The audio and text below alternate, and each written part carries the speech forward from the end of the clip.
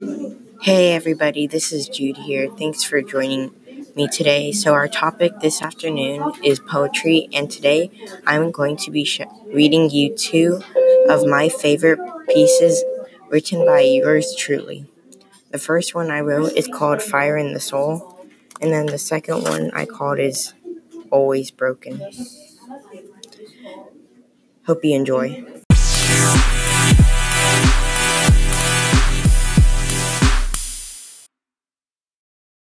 Fire in the Soul by Jude Guerrero. You knock us down, we'll get right back up. You should aim for the impossible, not what you control. Because even if they stand behind you, you should help them. If they stand with you, give them respect. But if they stand against you, show no mercy. Because even if you lose, your fire won't go out. It will just weaken.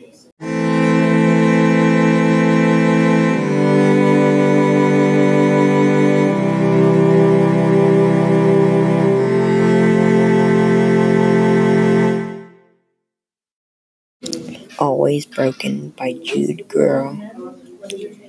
I got out only with the scar. I felt like it was my fault. But to this day, I am still lost, broken apart. To this day, I am still lost.